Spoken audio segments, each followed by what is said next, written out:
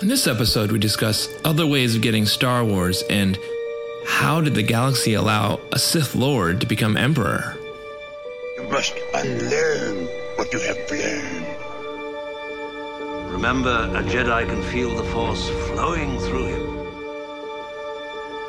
In between it all, balance.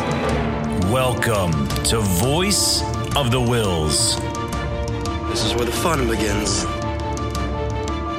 You are right back in the mess. Keep your concentration here and now where it belongs. All this as the Force wills it. Just when you think you understand the Force, you find out how little you actually know. I may fail, you may fail, but there is no try. We would be honored if you would join us. All right, well, welcome to Voice of the Wills. This is, I think we're getting to our 6th episode, which is pretty exciting for us. We've got some cool things to talk about, but first, let me say hello to everybody who's with us today. Hello, Rodney. Hey, what's happening, man? How you doing? I am, actually excited to have this conversation. Yeah. Yeah. Good. And Albert, how you doing? Hello there. I'm doing dandy. And Elena, how you doing? What's up, y'all? Welcome. So we're gonna dive right into our fandom topic today. Right before we started recording, we were actually having a conversation about different fandom topics, which ones we wanted to do. Came up with a few that probably will appear on future episodes.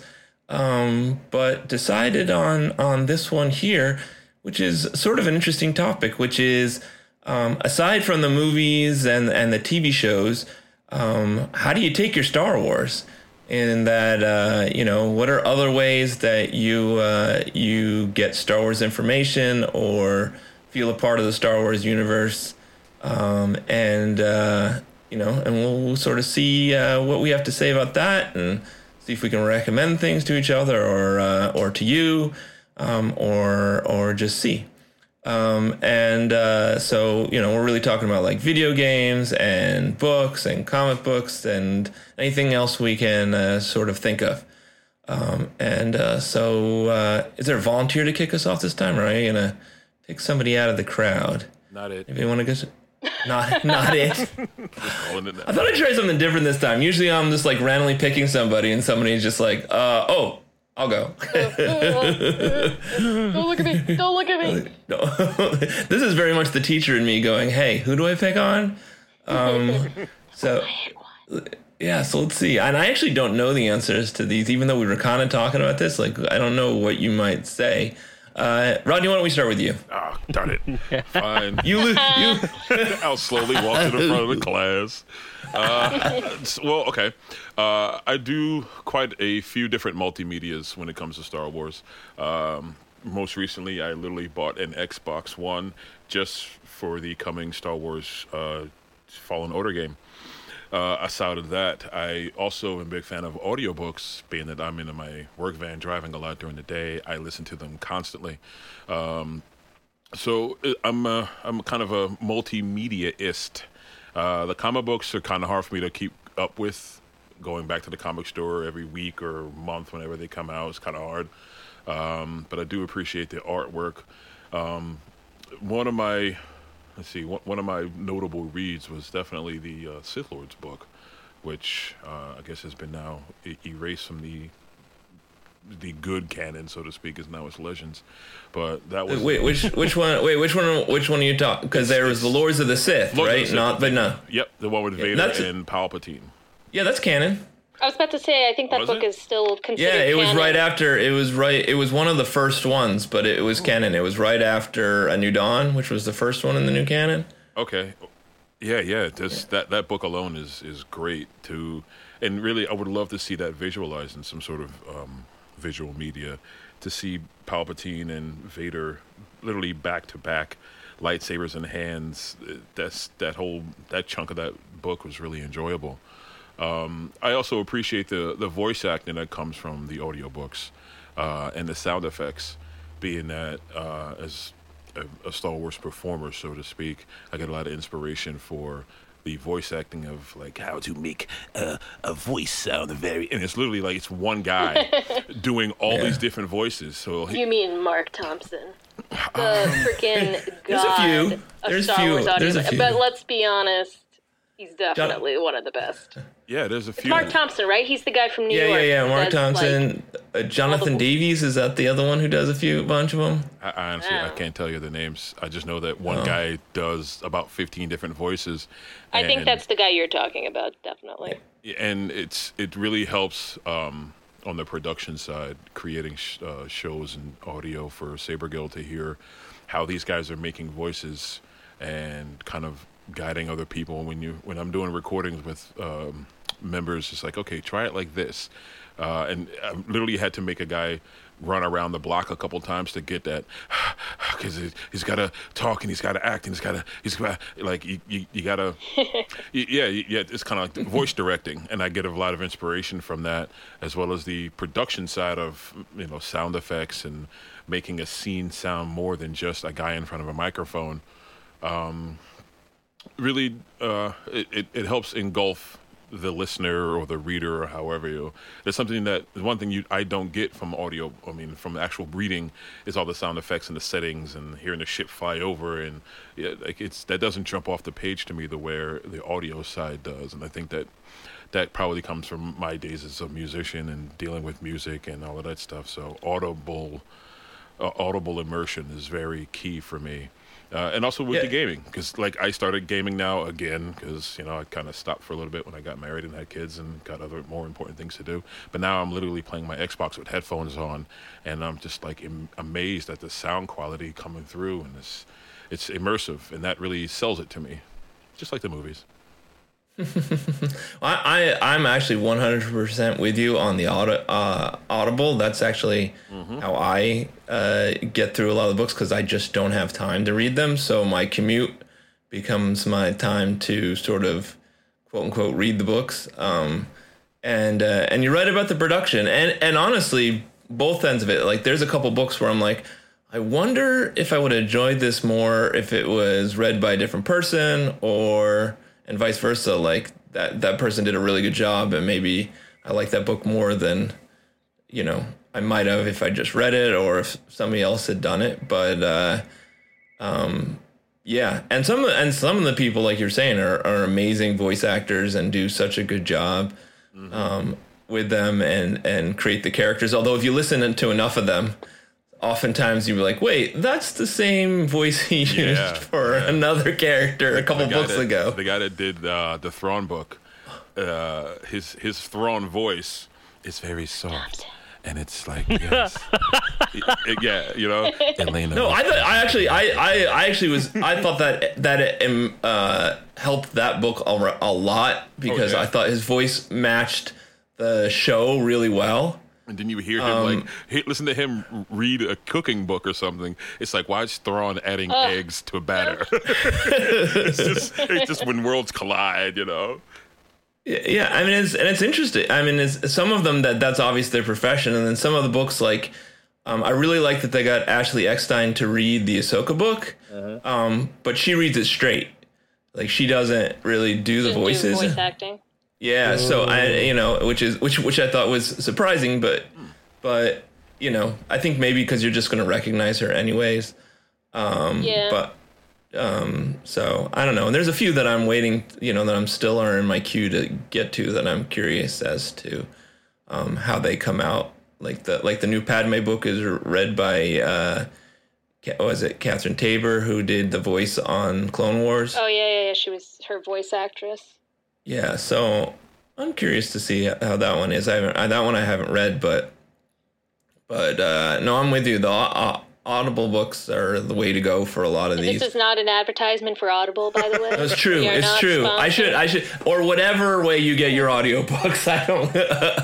Okay, honestly, like I would totally do more audiobooks because of time, but like $35 for an audiobook. Well, you get one free. But no, you get this subscription. Yeah, you get the subscription, and you just do like one a month. No. Wait, you like it's a rental thing? You don't actually really get to keep the book or anything like that? No, you do get to keep the book, but you get, if you do the subscription, you get like for how much are you paying? $15 a month. Yeah, but do I really want to listen? It's still cheaper to buy. Well, I mean, but I guess convenience. You're paying as somebody who has at performance. least, I have a 2-hour commute at least a day. I do at least a book a month. Like, it totally I was gonna say honestly though, but like, I get through books pretty fast. Well, I use because when I do audiobooks, I listen through this app called Libby, which is like that's more of like a rental thing where you link up your library card. And then you can actually like borrow either the Kindle version or the audiobook version of a book, and you have it for 2 weeks. So I get through the books pretty quickly. Wow. And not all books are available, but actually like a lot of the Star Wars audiobooks that I've listened to were through Libby. So I haven't paid a freaking dime.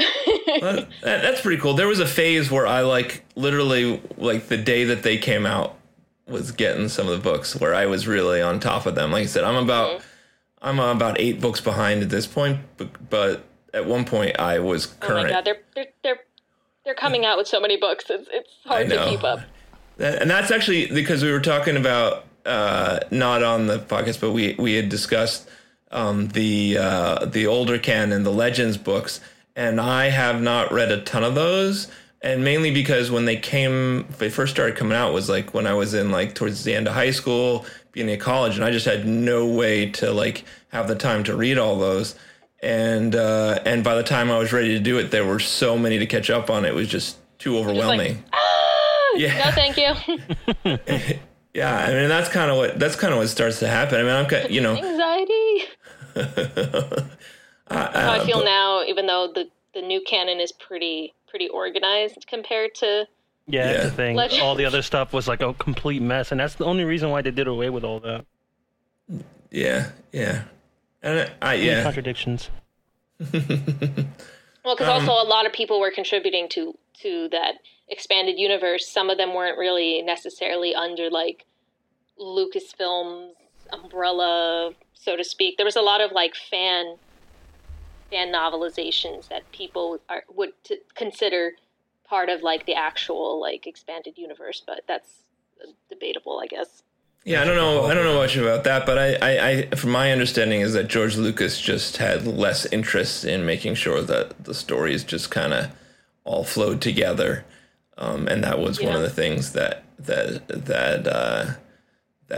Disney wanted to do, was to try to keep that together. I don't know how it's going to stay all together with as much as they're putting out.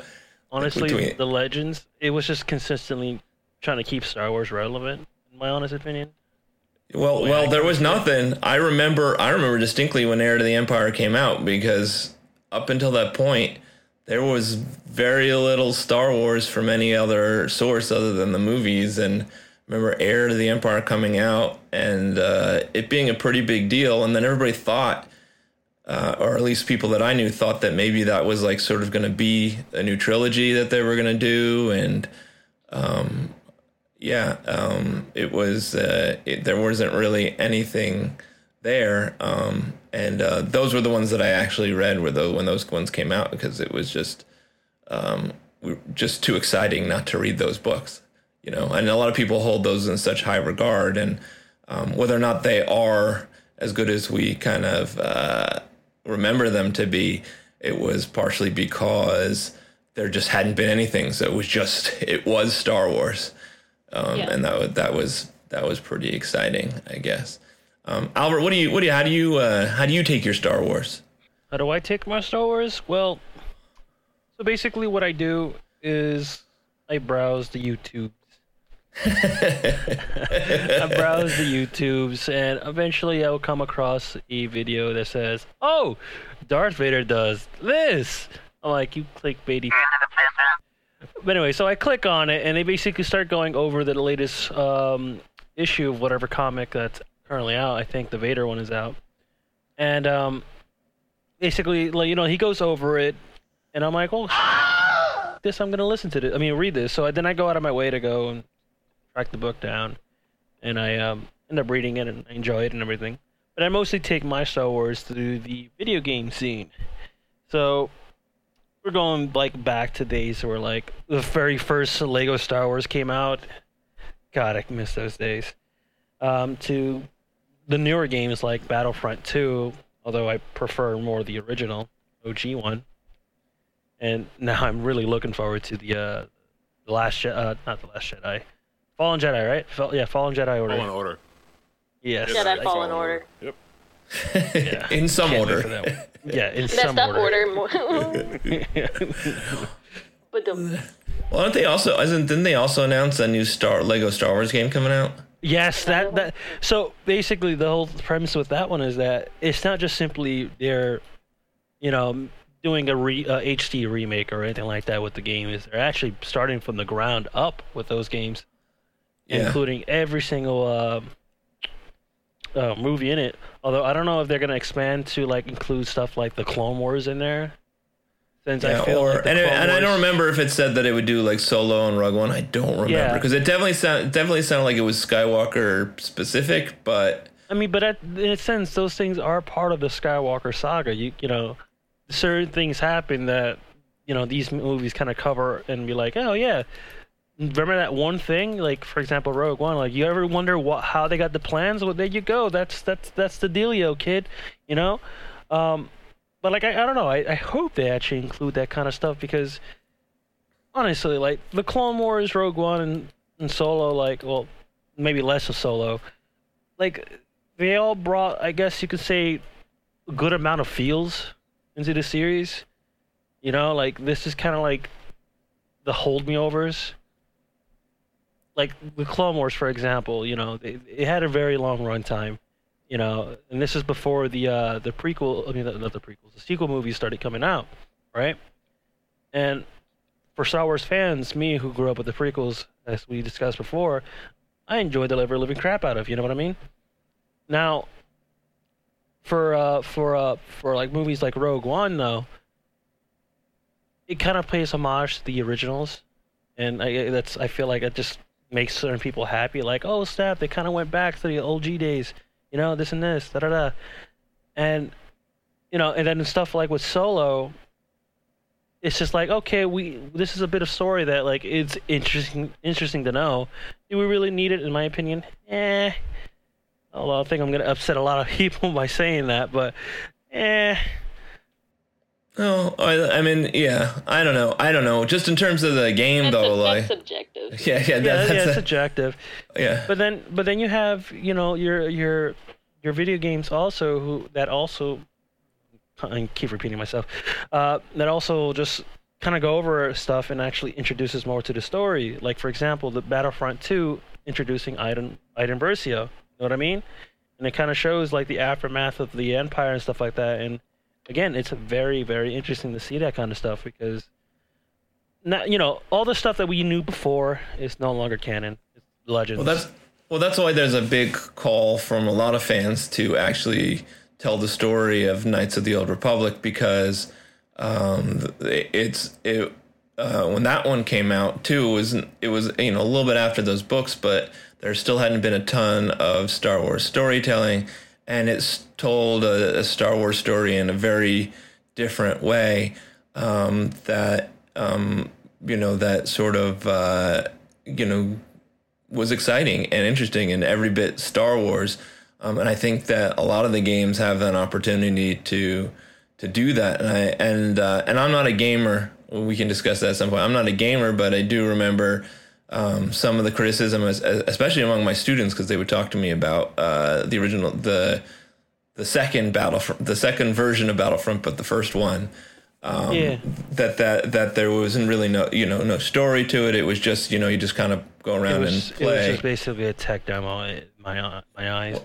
Well, I'm not going to get into whether but it's certainly didn't reach the potential that a lot of people like to see out of games, which is to do something multiplayer heavy. That's what the issue for some people was. I think when Part 1 came out, that it was barely there wasn't a campaign much, but it was right. More it didn't do anything. It didn't really do anything to expand the story. Right. It was whatever it was. And like I said, I'm not a gamer, but but there's a ton of potential in the games to move Star Wars stories forward. Which is what probably Jedi Fallen Order will do. It'll be nice. It's not going to be the first storyline where we see from the perspective of a Jedi, like what happens to them during Order 66. If anybody can recall the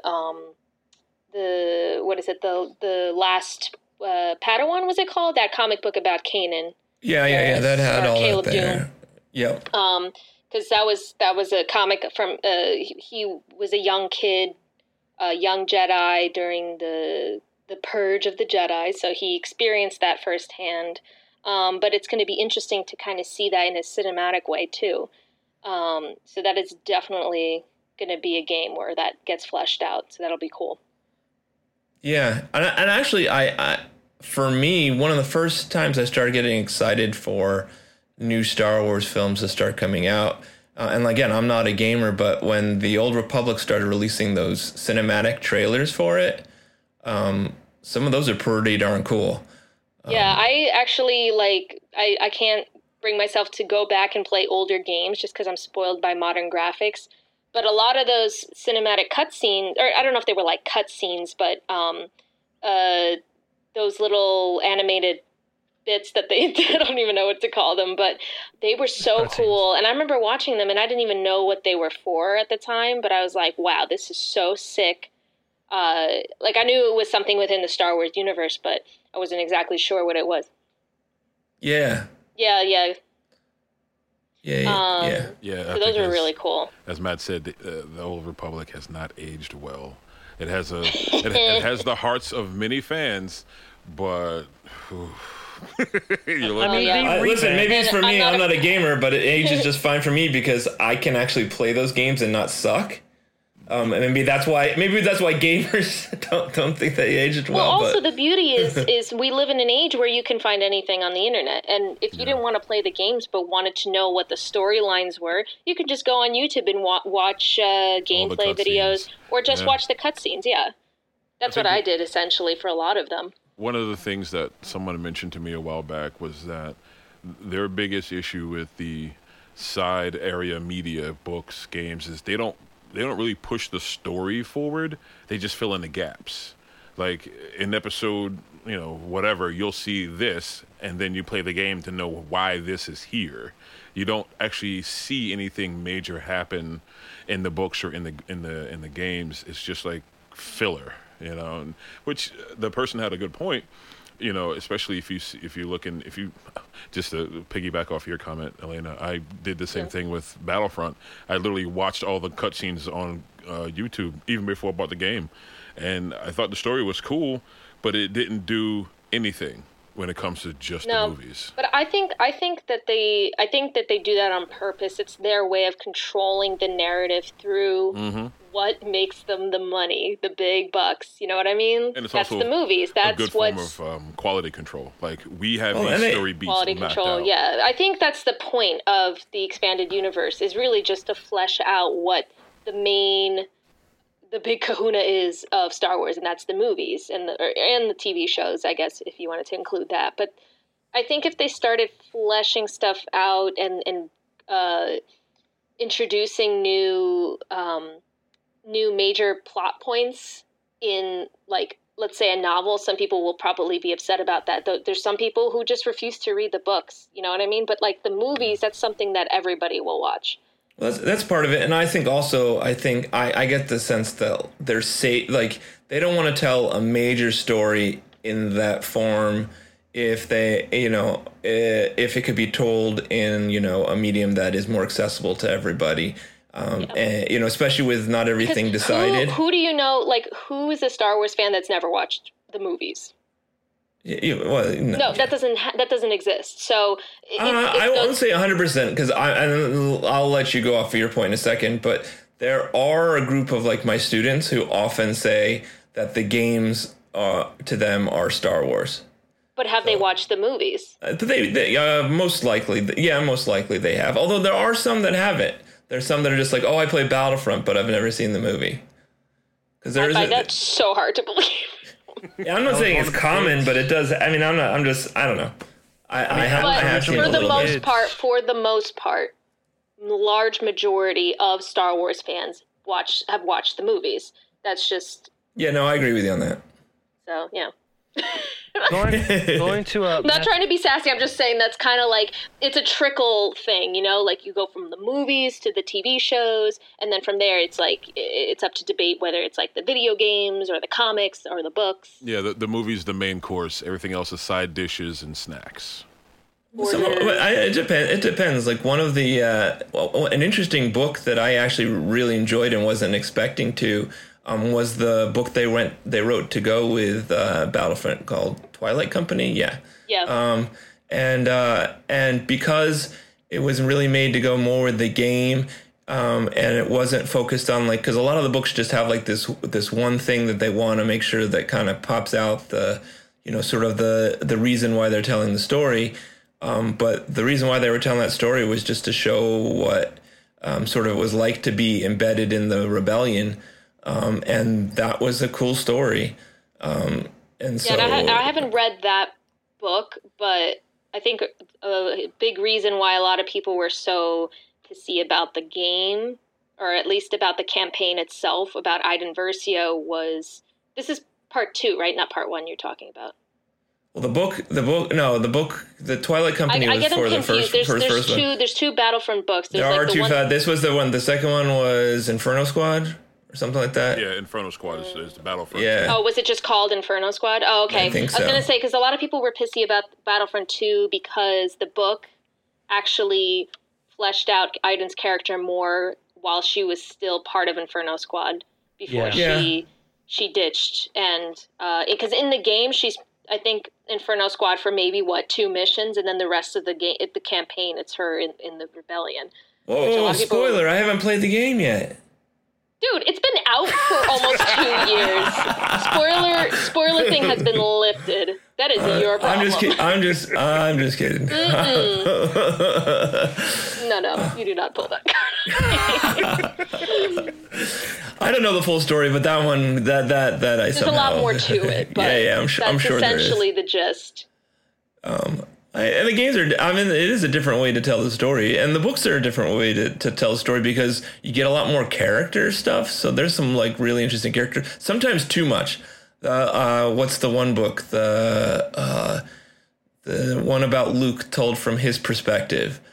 Was that the one that came out? I Jedi or something like that. Ew, what? That's a horrible name. It was something like that. Why am I blanking on the name? Yeah, I can't remember. It's something like that. There is really in the canon. Yeah. Well, okay. I was gonna say because like I'm pretty familiar. No, it's in the new. No, it's in the new one. It's in the new canon. Hold on, I'm gonna look it up because it's called I Jedi. Yeah, I'll find it. It's something like that. But anyways, it's told from his perspective, and so you're in his head the entire book. And so where it's called, Heir to the Jedi. Sorry. Oh, I was like, I Jedi. I don't know. I Jedi though. He becomes an iPod. There is an I Jedi. Is there an I Jedi? Yeah. I don't know what I thought I just made that up. Oh, so that's why. That's not canon.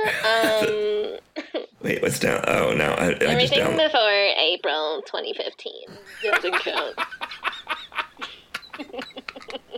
That voice. Wait. Oh my god, the voice. Anyways. I'm the snooty one of the group.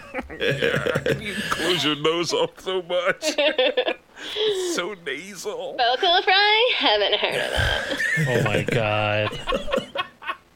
Oh my god. Well, anyways, Heir to the Jedi is first person from Luke's perspective, and you're in his head the whole time.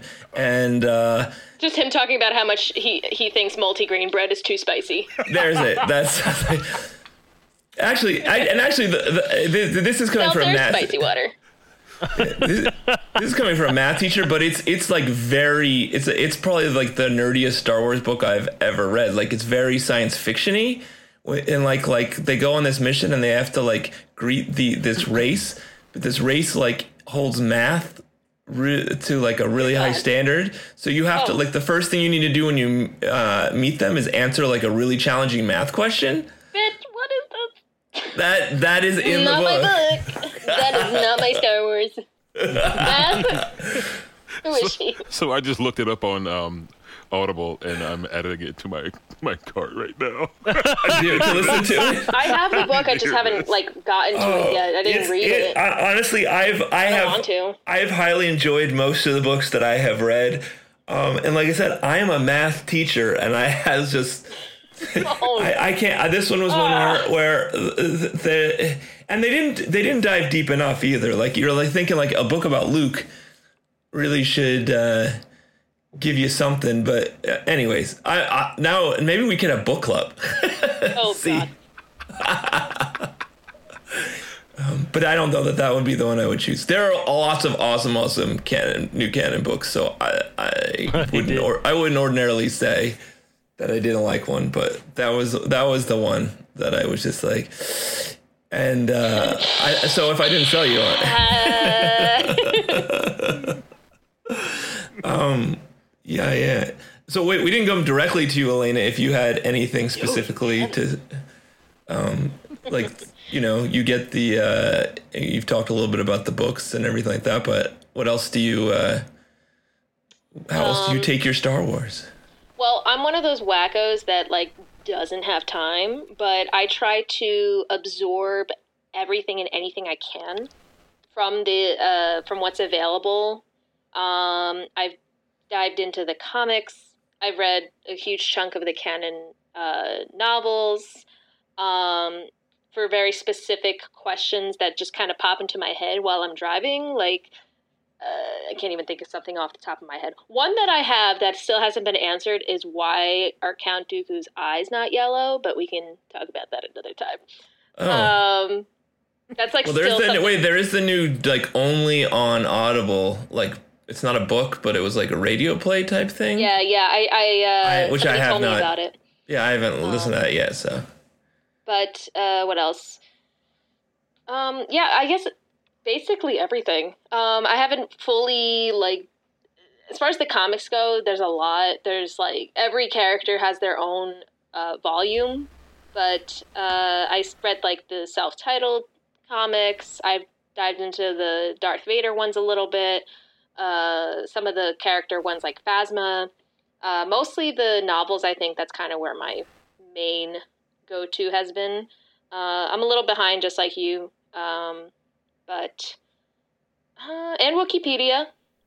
A lot of Wikipedia because there are people on there who do all the hard work for you and compile really nice, informative articles. YouTube, like Albert, there's a same thing. There's people who have read everything over the moon and will compile background videos for characters, and even the theory ones are really cool because they dive into the novels or even the old canon and kind of try to explain stuff within the Star Wars universe, which is cool.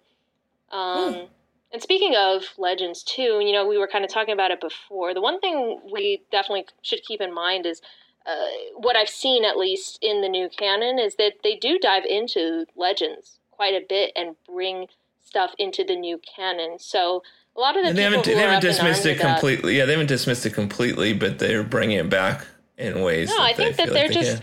This is the reason why they made it all non-canon is just so that they can start with a clean slate and kind of reorganize everything and tell it properly and not have continuity errors or whatever you want to call it, where there's inconsistencies and stuff. Thrawn was the major one, right? That's kind of what revived Star Wars in the 90s, and now they brought it back. That was what Heir to the Empire was, and but they also, I think, for fans, tried to do it the right way. Well, probably some people agree, some people don't, but the fact that they got Timothy Zahn on board right away, I think that if they hadn't had him on board, they might not. Who knows the character decision. Best? Right. So I think as long as they said we're bringing him back to we're bringing him to Rebels and Timothy Zahn's running a novel, and then everybody could be calm down. Yeah, and Timothy Zahn is a sweet ass man. He's so nice and precious. I am so happy that he's still on board on the Disney boat and writing the books. Wasn't a huge fan of Alliances, which was like the last book he wrote, but I'm still like... I haven't gotten to that one. And then there's the third one that's coming out soon, right? It's coming out in like August, I think.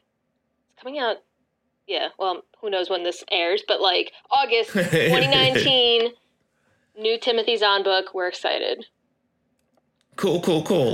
Well, I think it's time for us now to get to our main topic, which is, this topic is one that's just sort of, I don't know if bothered me is the right word for it, but it's always been like sort of an issue, and I think it's why we have to kind of discuss it, which is sort of almost the elephant in the room in Star Wars in a way, which is, how in the world did the galaxy, the Republic, the Jedi allow Palpatine, the Sith Lord, to take control of the galaxy? That to me is one of those things where, and I'm sure we could go through history and discuss examples where this has happened, but sort of feels like an extreme example of this, and maybe not. What were the things that really contributed to sort of the blindness of everybody to see, the evil, the most evil of the evil kind of take control, and people kind of go along with it. So we started with Rodney.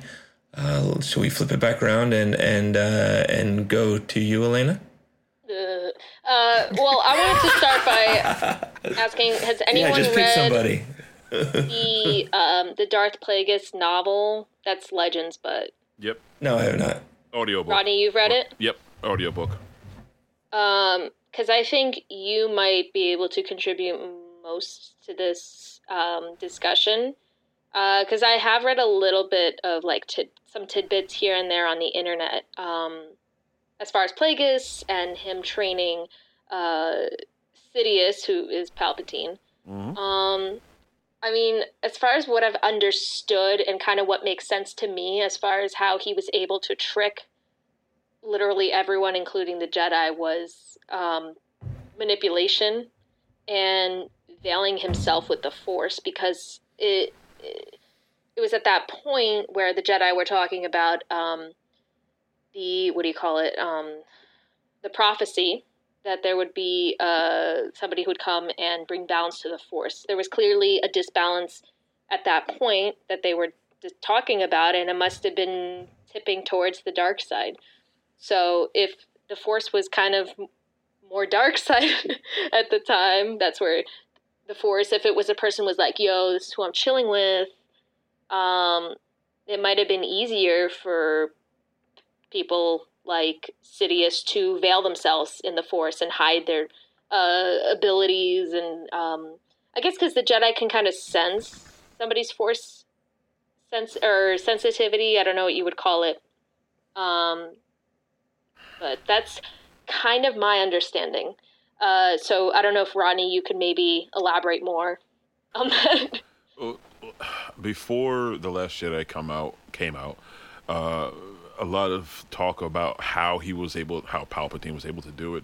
It was because the Jedi Temple was erected and built on a former Sith Temple site. So he was able to, use the dark side to shroud himself. My personal opinion is using the dark side of the Force to hide yourself from other Force users requires you to use the Force. So how is that not even noticed? After The Last Jedi came out, it kind of dawned on me, like, maybe he disconnected himself from the Force. Oh, because that's pretty cool. You know what I mean? Like, if you listen to the scene between Rey and Luke, she's like, I didn't feel you. You weren't there. Like, how did you do that? You disconnected yourself from the Force. I would think that that's how he was able to do it, to unplug himself from the Force. Because if you're using the Force to hide yourself within the Force, you're still using the Force. It's just kind of how my logic lines up. So I would think that. Yeah, but if it's that's shrouded, yeah. But if it's like he's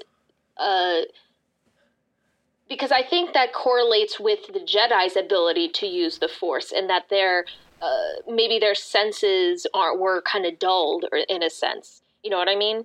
That They do make note of like, the Jedi's ability to use the Force has diminished. Mace Windu says it, which could so that might be why. That might explain how Palpatine was so easily able to literally hide himself in plain sight, and not necessarily. I think because Luke's disconnect with the Force was more of this like personal, like, I don't want to do this crap anymore, sort of. I don't know how to put it, but Palpatine or Sidious, he was like driven to get into power. He was manipulating everybody for years and years and years. I don't see what reason he would have to disconnect from the Force. Well, he didn't use the Force to manipulate people. Not at all. I mean, he was smart as hell. Going back to the Palpatine book, like he was suave. He had the gift of gab, and he paid attention. And that's Legends, right? But but because they haven't fleshed out his story in the new canon, it's like that's all you have to go on. But even the ability that he had to play both sides, he manipulated the Trade Federation to start the blockade and all this other stuff. And then he manipulated Padme too during that one. Exactly, but he was it in Phantom Menace where he was like, "Oh, vote out this guy, whatever the hell his name was, Valorum, Chancellor Valorum." Right. So he did all of that, and this is, in my opinion, what makes him a great villain is he did it without using the Force.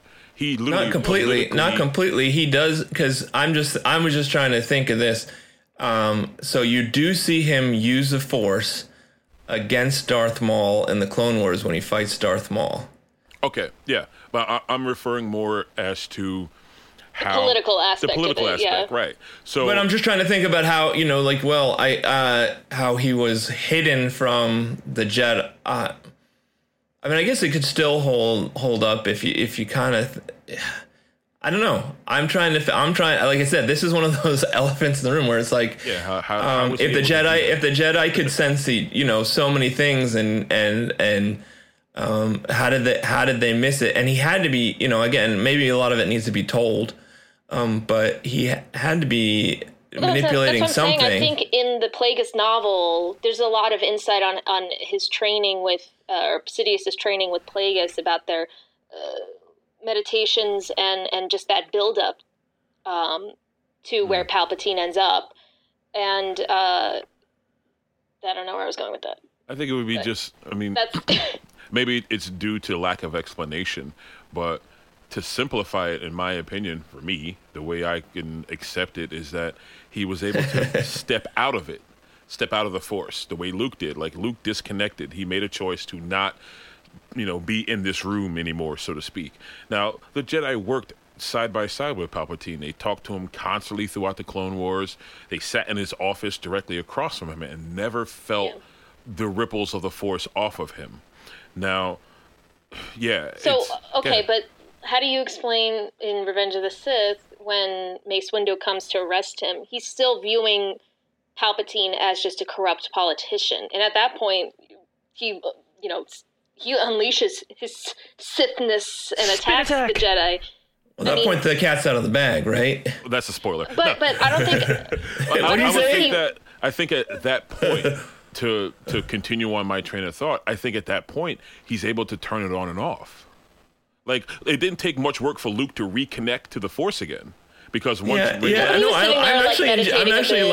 liking your explanation. I'm just trying to reconcile like all the little extra bits of it. But I do like that explanation that like he was instead of like him masking the Force, which would require a lot of effort. Theoretically, anyways, depending upon how powerful he really. Going again, but to be able to master it, time to turn on the charm bomb. Yeah, it's a charm bomb. It's been said that the dark side was obviously stronger at that time because the Jedi were throwing it off balance because there were so many Jedi versus so many Sith. So the darkness rises up to compensate for the dominance of the light. So if he's able to manipulate it and master it to where he can disconnect from it, he can sit at the table right across from Yoda and Mace Windu, two of the most powerful people in this galaxy when it comes to Force usage, and they not get a ripple in the Force. Nothing. Even when he gets the message that Padme's still there, and here she comes in from his little sidekick guy, the Greedo dude, the Rodian that pops up on his desk. Oh, Amidala's here. Okay, now he didn't betray any sort of emotion of, oh, my bounty hunters failed again. Nothing. He was just like, all right, let her in, because I believe that he was able to disconnect himself from the Force and reconnect to it. You don't see Palpatine use the Force in any time up until, at least in my opinion, up until Mace Windu comes. And now he's got to click out the lightsaber out of his hidden stash spot and turn on and go full-blown Sith. Like, all right, the shroud of the dark side has fallen. You know, I don't need to hide this anymore. So that's how I was able to rationalize how he was able to do that. Disconnecting from the Force and manipulating everyone around him to do his bidding. Even if you listen to the Plagueis book, the new Count Dooku one, like you can hear the interactions between Palpatine and Count Dooku, Palpatine and Sifo-Dyas. Like you can manipulate people through influence, and he's the little whisper in the ear that, yeah, maybe we do need to have an army, and I don't want to betray the galaxy, and I don't want the galaxy to fall, so they don't want to listen to me, but I believe this is right. That's all influence, which is in some ways more powerful than the Force. Because if you can influence people to do things, they can go do it for you, which is what the master puppeteer that Palpatine does. Right. Well, and you know, because Yoda's explanation is that the dark side clouds everything, right? That's what he says in Empire, you know, and I guess that's his reaction to what he saw, which is that the dark side clouds everything. So maybe the dark side in a different way from the light side, where the light side you could really detect it because it's out there and it's shining, so to speak. The dark side it intuitively hides itself. And that's part of what the dark side is it doesn't shine in the same way that the light side does. Right. That's why I was going with that he just became very skilled at being able to mask and hide himself and hide his intentions and his, I don't even know if he had emotions, but like, I don't know. Yeah, maybe. That's just me. I don't think he just turned it off. I think he was just really good at hiding it, and that he was using the dark side and the dark side of the Force to his advantage. And like while the Jedi were their senses were clouded, he was able to just skillfully hide everything that he had intended up and what was revealed in Revenge of the Sith. Albert, where are you on this?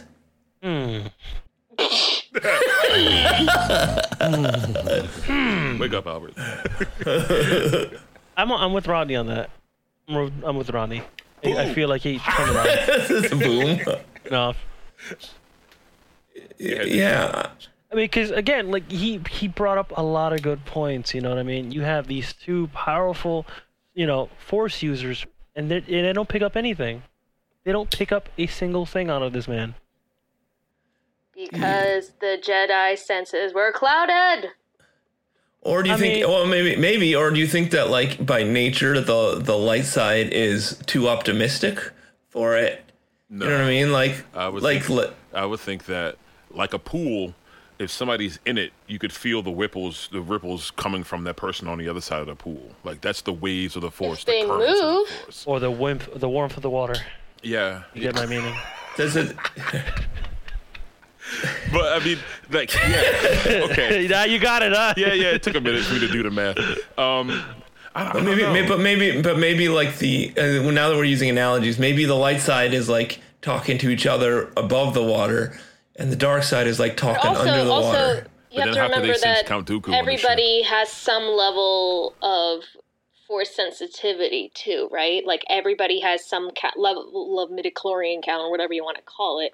It's just that some individuals have higher Force sensitivity than others, and that's how they pick them out to become Jedi and stuff, right? I mean, granted, you got to take this into consideration. Rodney just brought up a good point. Whenever Count Dooku or Maul enter an area, they automatically are able to sense that, hey, there's a dark side user here. You know what I mean? Yeah, because they suck. I mean, yes, bitch. I mean, yes, they suck, whatever. But like, again, like, how are they able to sense Sith Lord, right? How are they able to sense these guys? I hate to argue against my own point, especially when you're supporting me on my theory here. But I would think, Albert, we love to contradict. Maul and Dooku radiated the power from the dark side, whereas Palpatine is keeping it inside. He's not trying to radiate it. He's not pro-meditator, yo. He's not drawing power from it, especially with Maul. Maul was a killing machine. He thrived. Well, also, they weren't really death. trying to hide it, too. Maul was just pissed off all the time, and Dooku was just like, yeah, I'm here, bitch. I'm not hiding. I could just imagine every single time a Palpatine was around anyone from the light side of the Force, for him to hold in that dark side energy, it's like him holding in a fart, and he's like, oh, God, can you just leave already? Or holding in his gut. Right, I gotta go. All right, guys, I gotta go. Oh, God, man, these Jedi keep coming in and out. No. All right, wait. I just thought of a question, and it's totally unrelated, but it's still like I don't know. It just popped in my head. So from the time of the end of Revenge of the Sith through the Empire's like glory, were people aware that Palpatine was a Sith Lord? Like, or they did, or was he just the Empire, the Emperor, and they did not know that? Because we know by the time we get to Last Jedi that this is common knowledge. But I never felt like it. I don't think so, because I don't think so. He kind of like didn't really like hang out with everyone. He didn't make a lot of public appearances as well. No, that's what I'm saying. Like, he just kind of Vader. So I would say, okay. I would say the galaxy didn't realize that they were being ruled by a Sith Lord. They were being. Did everybody know when Vader was a Sith Lord? Because anybody. No. Go ahead, Matt. What'd you say? No, did people then at least realize that Vader was a Sith Lord? That's sort of like they call him Lord Vader. Maybe they didn't even they didn't have a word for it, but they knew that he was like this monster. I don't think the galaxy knew what the Sith really were. Because that's what I'm saying, that they didn't really know how to explain it, but they Vader didn't hide himself. He went out and was murdering whole villages. Like a boss. I think that the galaxy rationalized this guy running around with a red lightsaber was just an evil Jedi, which played into the whole the Jedi are evil, the Jedi try to take over. There's an episode in the Clone Wars taking over where I think they maybe that they were playing that narrative. That was It's one of the two of them, but somebody says, yeah, he had a lightsaber like you guys. Like people equated lightsabers to Jedi. Yeah. And nobody really knew what the Sith were unless you were a Jedi or you were somehow in that loop. So I don't believe that the galaxy knew that he was a Sith Lord. No, I don't think so. I mean, I don't. I kind of agree with you, but I think it all goes to that question of even at that point, he is sort of still keeping himself sort of hidden in a way, and. I guess the rebellion knew. You know what I mean? Like, they definitely knew. How? There was an evil. They knew. They knew from Kenobi. They had to. But did Kenobi really didn't hang with the rebels much? I was gonna say. He spoke with Organa. But did he say, "Hey, man, the Sith are these bad versions of us"? I was gonna say, I think Bail Organa knows from the end of Revenge of the Sith. He knows. I'm sure there's select individuals who knew, but the rebellion's sole cause was to fight against the tyranny of the Empire. Wasn't necessarily to fight the Sith and the dark side of the Force. Yeah, I agree with that. That was more of an agenda for Luke. Yeah. And Obi-Wan. I don't think the galaxy knew. I can't imagine a way that secret would get out, because anybody who saw Palpatine exhibit Force-like traits or abilities ended up dead. So how would you know? That's what I'm saying. I don't know if it's a resolved question. They called him a monster. Yeah. They were the guys on the Death Star knew that Vader was into the Jedi religion. We know that for a fact. That's in the dialogue. You know, you're the last of this I agree with you on that. ridiculous thing. But did they know that the Emperor was? I would say no. I would, because he was just kind of like, they were. You do all my dirty work. I'm gonna go to the spa today. I mean, who else would he need to fight in this Jedi-like way after Order 66? Go ahead, Albert. I mean, take what Del said in Battlefront 2 when Luke was opening the door.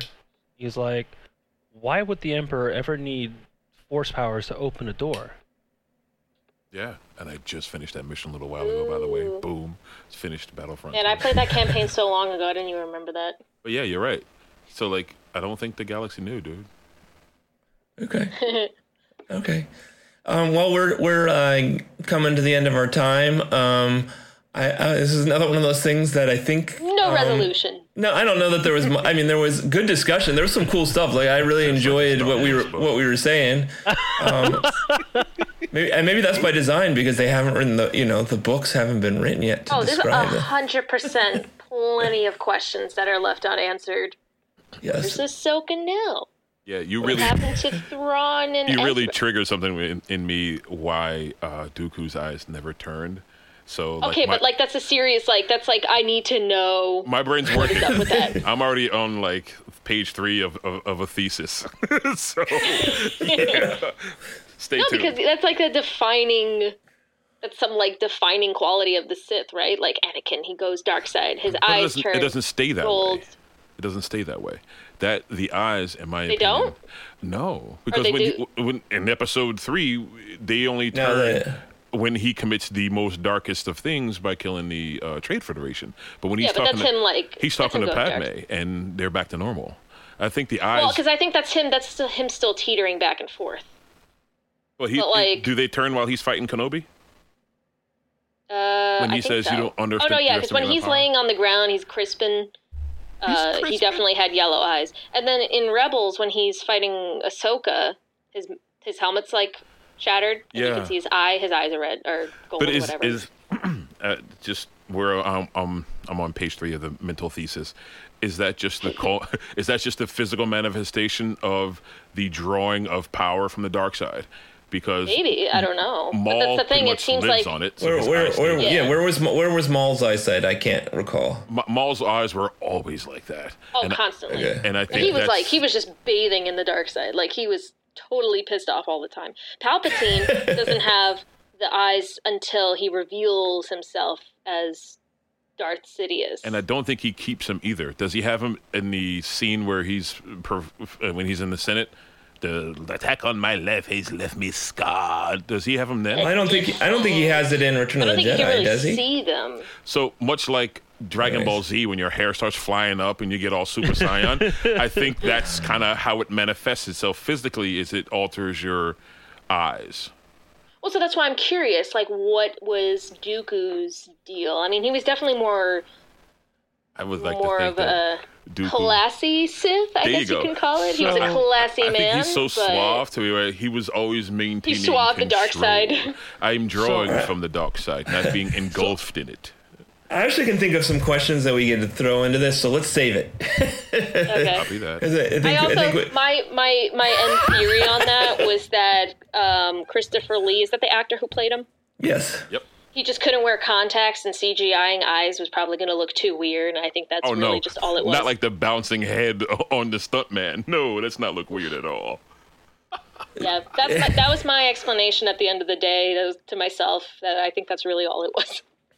He just didn't want to wear colored contacts. But there we go. That's it. Let's send it. That's exactly the reason. Let's just call that. Elena, where can we find you on social media? You can find me on Instagram at Elena_strikes, and links to all my other social media is in my bio. Cool. Albert, how about you, bud? You can find me via Instagram as CC_22795.